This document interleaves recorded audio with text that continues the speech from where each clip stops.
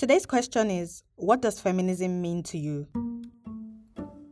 I am a feminist because of the unconventional women who came before me, and because of those who have no option but to conform. I am a feminist because I need to live life on my own terms. I am a feminist because I believe that people should have the right to choose. I'm feminist because I think everyone should be able to decide who they are and what they become. Hi, my name is Aisha Salahuddin, and I like girls. This is a podcast about African women and the different experiences life throws at us just for being women.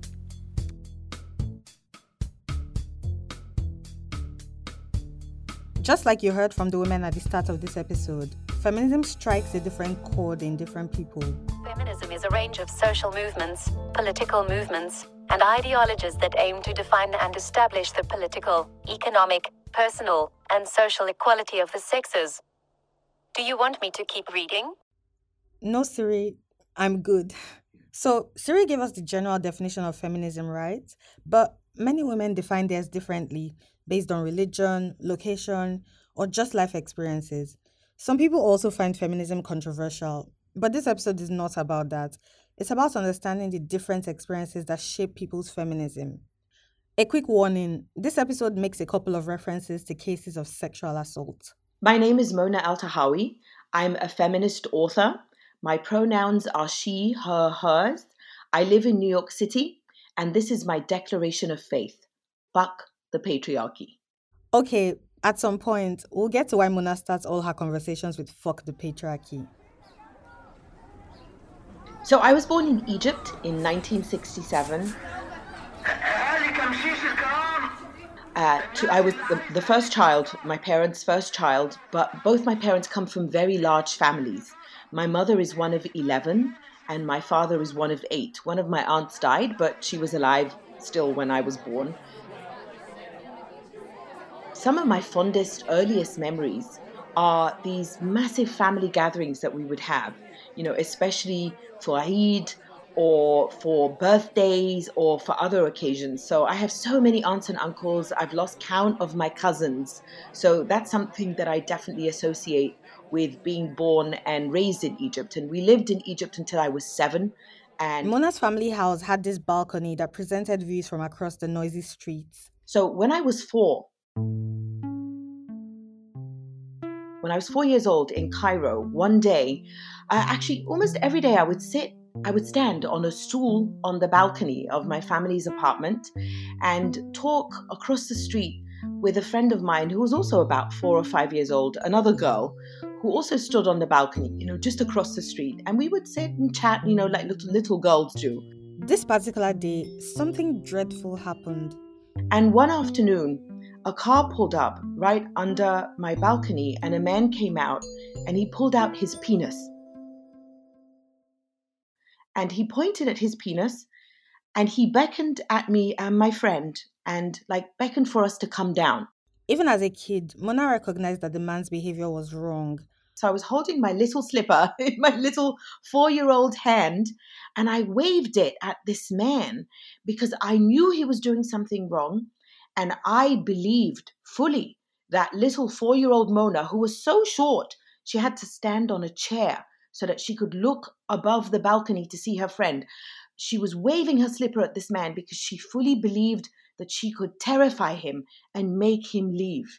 Now, eventually he did leave because he gave up, because neither my friend nor I went downstairs, and God knows what would have happened if we'd gone downstairs. That was the first time Mona had to deal with sexual harassment. But it wasn't her last. When she turned 15, she moved to Saudi Arabia with her parents, and her family decided to go for Hajj, the annual Islamic pilgrimage to Mecca. Hajj is the largest annual pilgrimage in the world. It happens in Mecca, Saudi Arabia, and for Muslims like Mona's family, it's a big deal. Saudi estimates that 2.5 million pilgrims attend Hajj from different parts of the world every year, so Mecca is usually pretty packed. During Hajj, worshippers perform a series of rituals aimed at worshipping God and seeking favor. It's a lot of humming and praying and circling the Kaaba, this cubical black building in the middle of Masjid al-Haram. Okay, so Masjid al-Haram is the largest mosque in the world. Back to Mona. I was 15 years old It was about a month after we moved. We went to Hajj, we went to Mecca, which is Islam's holiest site, and we went to perform the pilgrimage, Hajj, which is the fifth pillar of Islam. And it was the first time in my life that I wore what we call hijab, which is I was covered, everything except for my face and my hands were covered. And I was sexually assaulted twice. Once by a man who was behind me during the tawaf, which is when we go around the Kaaba, which is part of the ritual. So I'm assuming he was a fellow pilgrim, or perhaps he was a man who just went into the Grand Mosque to sexually assault women and girls. And the second time was by a Saudi policeman as we were embracing the Black Stone, which is a tradition that is also part of the pilgrimage ritual. And that was such a traumatic moment in my life. Mona was deeply hurt. Mecca is one of Islam's holy pilgrimage sites. It's this exhilarating place to be, to worship. But even that was not enough to protect her from abuse. So I froze and I burst into tears when the man during Tawaf did this to me. And that's a perfectly normal reaction to sexual assault. It's very normal to freeze and burst into tears. It was so crowded, so I used that as an excuse to explain to my parents why I was crying. So, I felt really, really ashamed. I had done nothing to be ashamed of, but I felt dirty and I felt full of shame. And again, I had done nothing to feel those things, but this is what sexual assault does, Mona spoke about this terrifying experience first in 2013, and then in 2015 in her book, Headscarves and Hymens, Why the Middle East Needs a Sexual Revolution. Finally, in 2018, she started this massive social media movement, #MosqueMeToo, like the #MeToo movement. This movement documented stories of hundreds of Muslim women from across the world speaking up about being sexually assaulted while performing Hajj. Let's start using #MosqueMeToo to share. And so I said, if you're a Muslim woman and if you can speak about this, because I know how long it took me to speak about this, use #MosqueMeToo and share your experience. And so many Muslim women around the world began to say #MosqueMeToo and share their experience. 5 days after this, I was so overwhelmed with these awful stories. After the break, we'll go back, like way before Mona's book or before the MosqueMeToo movement, to find out how all these experiences shaped the person she is today.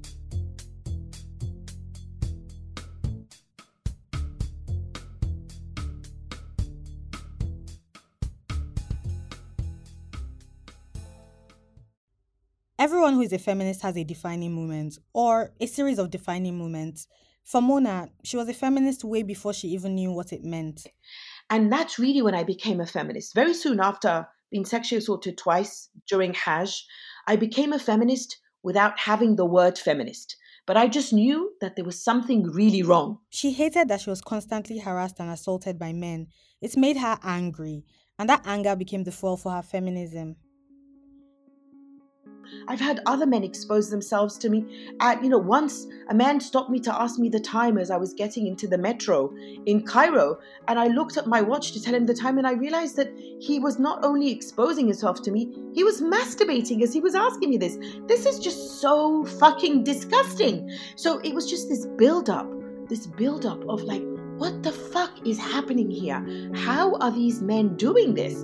And how are they able to get away with it? And so the more it happened to me, the more I discovered my anger again. She found the word she was looking for in an unexpected way. And where I found the word for it when I was 19 years old at the library of my university in Saudi Arabia. And there was a bookshelf full of books and journals, feminist journals. I don't know why these journals were there, because there's no women's and gender studies in my university in Saudi Arabia or anywhere in Saudi Arabia at that time. But I'm really glad those journals were there. And those journals not only taught me the word feminism and helped me understand what patriarchy is, but they also had writings by feminists from my own cultural and religious background. Mona's research made her understand the patriarchy. It's the system that allows men to hold the primary power in the world, controlling property and dominating roles in pretty much every industry that you can think of. And I know now that what it's meant all along, even if I didn't define it as such all along, but now I see it, it means the destruction of patriarchy. It means dismantling patriarchy wherever it exists. And basically, patriarchy exists everywhere, in Cairo, in London, in Mecca, in Jeddah, in New York City, everywhere patriarchy exists. So feminism has always been for me about the destruction of patriarchy, but at different stages of my life, it was about taking on different aspects of patriarchy. 19-year-old Mona's definition of feminism is different from 53-year-old Mona's. So there was a time where I would define feminism as equality, equality between men and women. But as I've evolved and as my understanding of the complexity of feminism and the need for it to be complex in order to destroy patriarchy, the more I now say I want something that is much bigger than equality, and that thing that's bigger than equality is liberation. Let's play an interesting game. Imagine an octopus, and the head of the octopus is the patriarchy. Its different tentacles are the different ways the patriarchy helps to promote male dominance. One tentacle can be white supremacy, so that's definitely an application in the United States, for example. Another tentacle is capitalism in many countries around the world. Another tentacle is misogyny in all countries around the world. Another one is ageism, again, all over the world. Ableism, all over the world. Homophobia, transphobia, in most parts of the world. So all of those tentacles work together to keep patriarchy alive. Sometimes 2 or 3 of those tentacles are squeezing you, sometimes all of them. So in order to be truly free, to achieve liberation from patriarchy, we must always think of the person who is squeezed and suffocated by all of those tentacles. Because when that person is free, we are all free. Remember Siri's definition of feminism? Yeah, Mona is saying that her feminism is much more than equality. She does not aspire to be equal to men, because in some cases, men can also be tied down by the patriarchy. She wants complete freedom. Mona used to be a journalist and she's currently a writer, so she has written a ton of articles about feminism and women's rights. Her most recent book, The 7 Necessary Sins for Women and Girls, highlights the different ways women can fight the patriarchy. And that's where I came up with the 7 sins: anger, attention, profanity, ambition, power, violence, and lust. Remember at the start of this conversation when Mona declared "fuck the patriarchy"? Super useful. I want to quickly, go back and talk about something. And it's that you start literally everything with "fuck the patriarchy," right? I think Yeah. where is that a thing? How did that start for you? Well, I think it started when I began, I noticed that in my speeches and during my book tour or whenever I gave lectures, people would react to my saying fuck.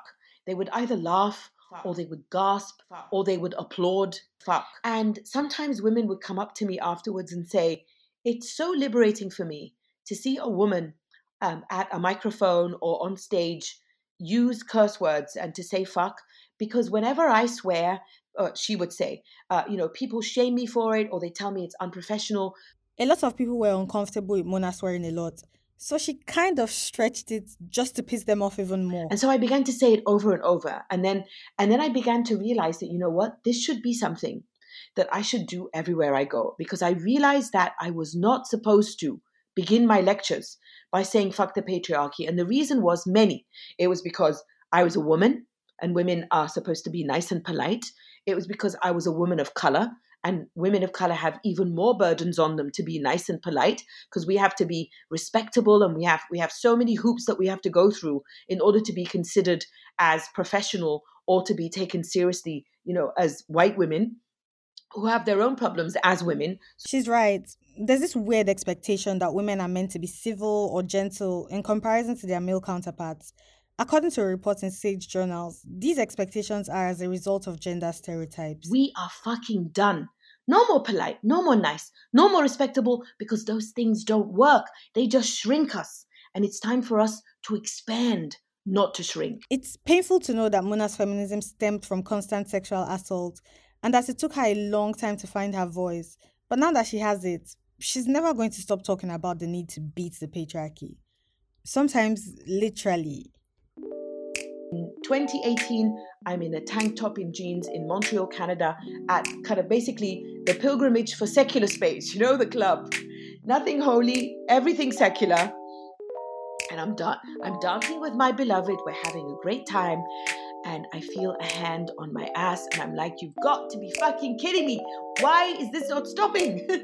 So in this time, I managed to find who the man was because he was the only person walking across the dance floor, not dancing.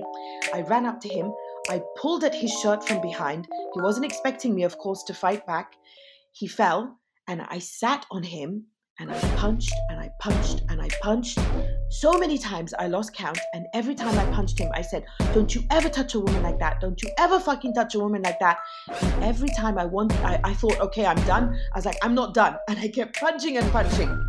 And when I was finally done, he stood up and he made eye contact with me because I'm convinced he wanted to see who is this woman who just beat the fuck out of me. Okay, after the break, we'll talk about how a certain US president inspired one woman's feminism.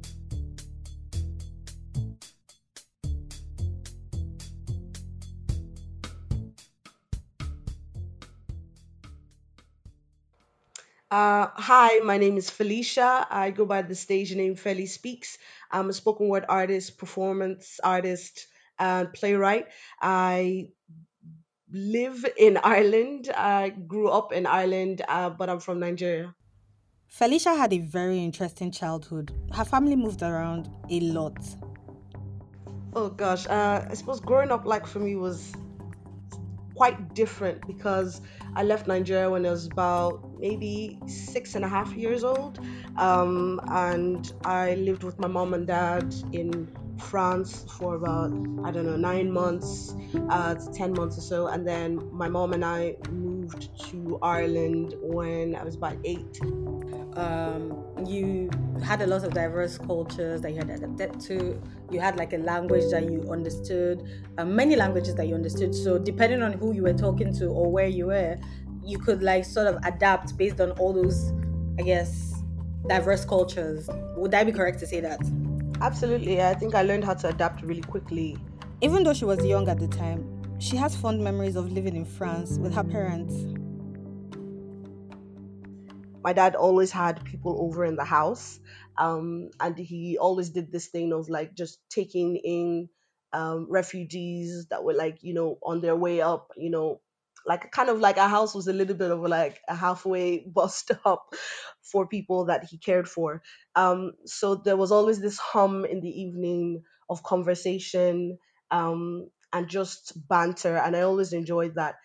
When Felicia was 8, she moved to Longford. It's a low lying country in Ireland, famous for its agriculture. She moved with her mom. Her dad stayed back in France to wrap up some unfinished business.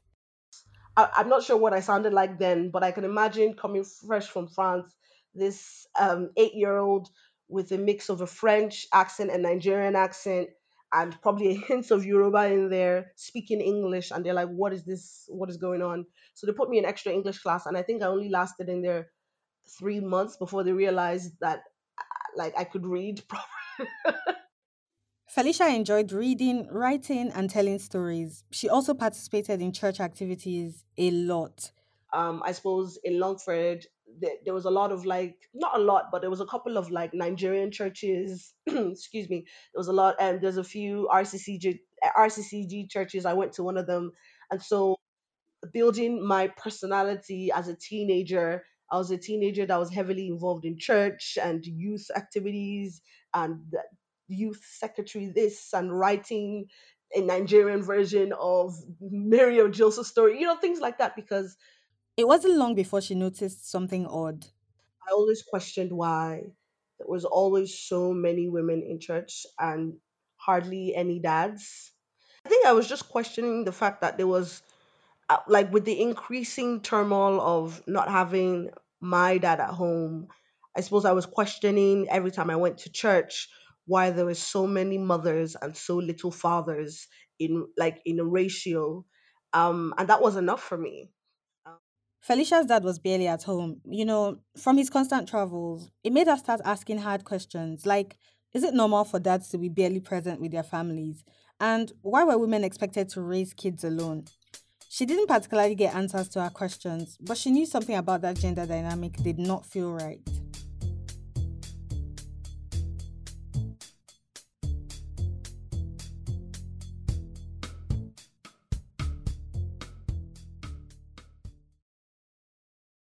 Like with Mona, Felicia initially didn't think that any of her burning questions were related to feminism. I think, like many people, I had been a feminist before I knew the terms and how to use them. But I think when I probably became quite conscious of it, it wasn't until maybe I was about 20 or 21, which sounds so late, maybe 19, 20, 21. That was like in the middle of college. It really started really sinking in. I started reading a little bit more, and I had this one moment that really did it for me. That one moment was in early 2017 at this bank Felicia worked at. It was right after Trump's election, and I had heard about, because they played the radio like in the office or whatever. So I was listening in, and I'd heard about this women's rally and women's march happening all over America or something. I'm not sure, but it was supposed to be a big deal, and it was huge. People came out in numbers, and it was an amazing moment because women were really championing their rights. And She's talking about the 2017 mass protest against Trump. Hundreds of thousands of women filled the streets of major American cities, denouncing him as the new US leader. This was after his inauguration. and at first I took in the moment. I was like, oh, this is a really good thing. Then I started thinking about, like, oh, there's a certain type of woman that can actually, afford the time, the health, the child care, the time off work or whatever, to go out to this kind of rally on a weekday. And I started thinking a little bit more about privilege and the type of women that can use their voice and can speak and can be advocated for. And I started thinking about all the women that we maybe speak for in small numbers, but we never come out in such a large crowd for. Felicia liked that women were marching against a misogynist president, but she was painfully aware that this march did not extend to minorities in other parts of the world. And so while I was thinking about all these things in fast-paced mode, I got really emotional. I got really upset, and I wrote a poem about it. And I guess I didn't even realize the gravity of what I was writing, but I felt like I would be more than happy to amplify those voices, whether I experienced their pain personally or not. Um,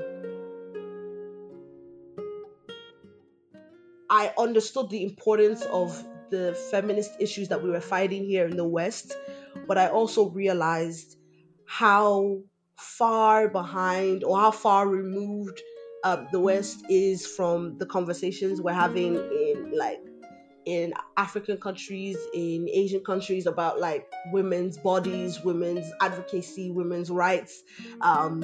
Just yeah, I just was alarmed that we were not talking about these things with more urgency. Felicia wanted more marches tailored to people of color. She understood that the fight for women's rights in, say, Zambia or Kenya would be different from the fight in the US or the UK. She didn't feel enough people were tailoring their feminism to solve the needs of ethnic minorities. Good evening, everyone. My name is Felicia. I go by the stage name Feli Speaks, and I am beyond honored to be here in front of everybody. My poem is called How About Us, and it discusses the severe inequalities women go through who aren't part of the West and who also deserve to be marched for.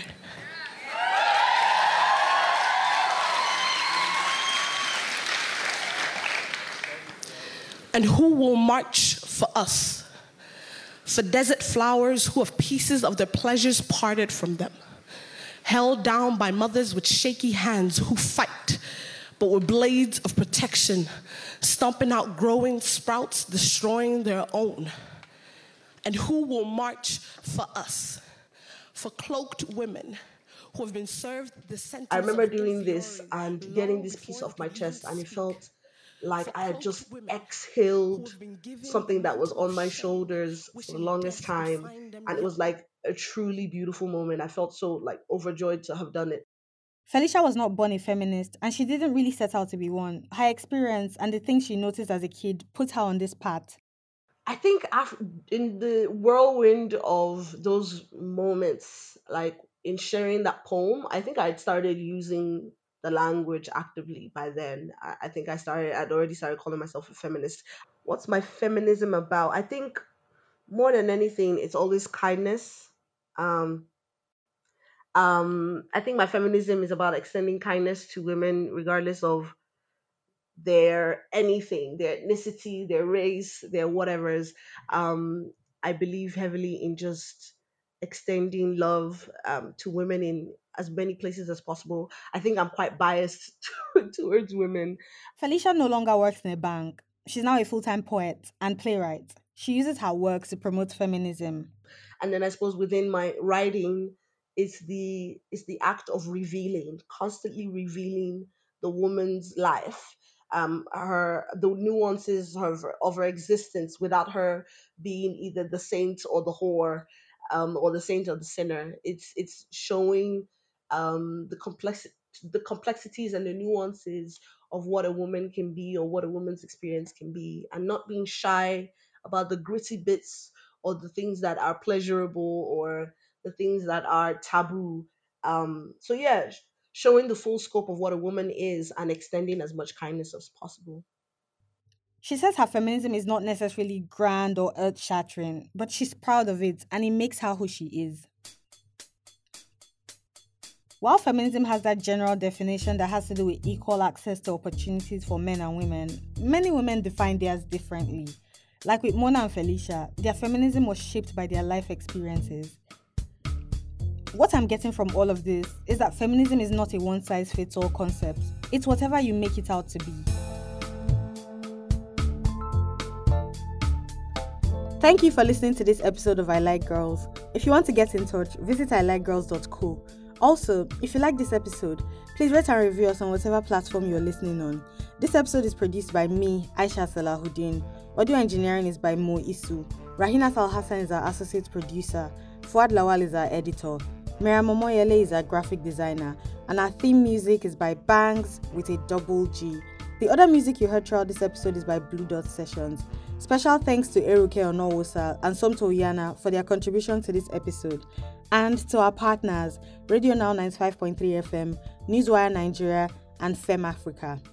Okay, I'll catch you all on the next episode.